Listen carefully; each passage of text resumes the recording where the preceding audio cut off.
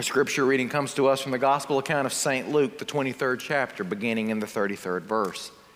Hear now the word of our Lord. When they came to the place that is called the Skull, they crucified Jesus there with the criminals, one on his right and one on his left. Then Jesus said, "Father, forgive them, for they do not know what they are doing." And they cast lots to divide his clothing. And the people stood by watching, but the leader scoffed at him, saying, "He saved others. Let him save himself if he is the Messiah of God, his chosen one." The soldiers also mocked him, coming up and offering him sour wine and saying, "If you are the king of the Jews, save yourself." There was also an inscription over him, "This is the King of the Jews." One of the criminals who were hanging there kept deriding him and saying, "Are you not the Messiah? Save yourself and us." But the other rebuked him, saying, "Do you not fear God, since you are under the same sentence of condemnation? We, indeed, have been condemned justly, for we are getting what we deserve for our deeds. But this man has done nothing wrong." Then he said, "Jesus, remember me when you come into your kingdom." Jesus replied, "Truly I tell you, today you will be with me in paradise." This Sunday is the Sunday before Thanksgiving, a week where we turn our attention to giving thanks, which we know we should. I know you already know this. I know that we are a thankful people. We are thankful all the time. But I'm going to tell you the same thing about Thanksgiving that I say about any holiday that we celebrate or anything special. There is something about taking a day, setting it aside, and saying, this is important. It's not that we are not thankful each and every day, but there is something special about taking a day, setting it aside, and saying, you know what? We need to celebrate the thanksgiving of God. This Sunday is also not simply the Sunday before Thanksgiving. It is also Christ the King Sunday, one of my favorite Sundays in our year, in our liturgical celebration. Number one, it's one of my favorite Sundays because it's the last Sunday. It's always the last Sunday before we start the season of Advent. Next Sunday, Advent kicks off, and it is my favorite season of the year. I have had my office decorated since Halloween. I love it. We're a little bit odd in the church, and I love the fact that we're odd in the church because do you know that next Sunday is actually, for us, the beginning of a new year? Because our liturgical calendar is not set by January 1st through December the 31st. It is set by the celebration of the seasons of the year. And our liturgical calendar begins with a preparation for the coming of the Christ, to remember and celebrate when the birth of grace occurred as the Christ came as the child of Bethlehem. And as we consider what does it mean to continue to prepare our hearts and lives for the second coming of the Christ, when Christ will return as the King of Kings and the Lord of Lords. And we move from Advent into the celebration of Christmas because in the United Methodist tradition, you get the whole thing. You don't have to wait until Thanksgiving, after Thanksgiving, to put your Christmas tree up. And you don't have to take it down the day after Christmas Day because we believe in the 12 days of Christmas, the in full celebration that goes all the way to January the 6th when we celebrate the Epiphany, the Magi's visit to the Christ. It's a beautiful, beautiful time. It starts with Thanksgiving. We enter into this season, Thanksgiving, giving thanks and giving praise. But today is also one of my favorite Sundays of the year because it emphasizes something that we know. It's a special celebration. It's not that we don't know that Christ is King all the time. But the reality is that we can forget. We love Jesus as Savior. We have no problem claiming Jesus as Savior. We understand that we stand in need of a Savior. And when we read the passage of Jesus' crucifixion like we have shared today from the gospel account of St. Luke, we look at that as Christ is our Savior. And He is. But this is also the coronation of the King. Every aspect of a coronation is carried out right here. Just like it would be in Westminster Abbey, when the coronation of Prince Charles or any other king at the time, we just miss it. We miss it because we love the notion of Jesus as Savior and we want to claim Him as our Savior, but we do not like the notion that Christ is King of our lives, that He is sovereign and I'm not, that my life belongs to Him, that He guards my path and He guides my path and He leads and He directs. And my calling as a follower of Christ is not only to claim Him as my Savior, but to live my life in service to Him as my Lord. One who doesn't have to ask my opinion. One who doesn't have to have a meeting with me to get my buy-in. But one who says, go. And as a faithful follower of Christ, I say, yes. You see, if you notice in the crucifixion of Jesus, they've placed a scarlet robe on Him, as one would be adorned as they were getting ready to make a processional. There's been a processional. He has moved from the temple to Golgotha, the place of the skull. So there has been a royal processional. They've placed a scepter in His hand and even a crown on His brow. In fact, there is even a proclamation that is placed above His throne that says, "This is the King of the Jews." And His throne,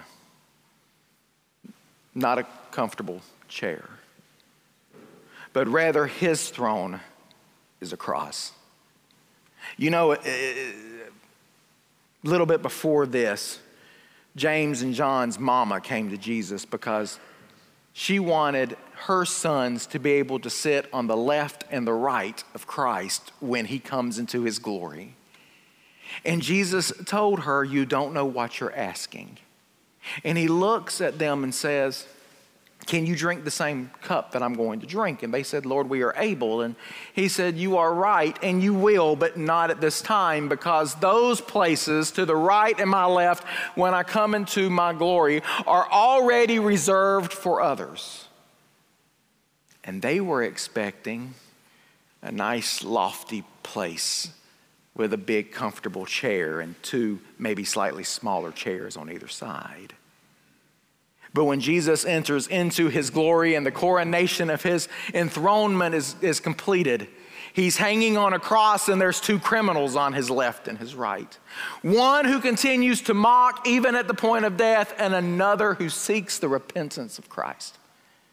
One who has never, from what we can tell, never attended a worship service, didn't live a holy life, but yet who cried out, in your mercy, Kyrie eleison, Christ, in your mercy, will you remember me when you come into your kingdom? And Jesus' response was, brother, I'm telling you this today, you're going to be with me in paradise. I got you. You see, what we celebrate on Christ the King Sunday is that we have a God who is King of everything.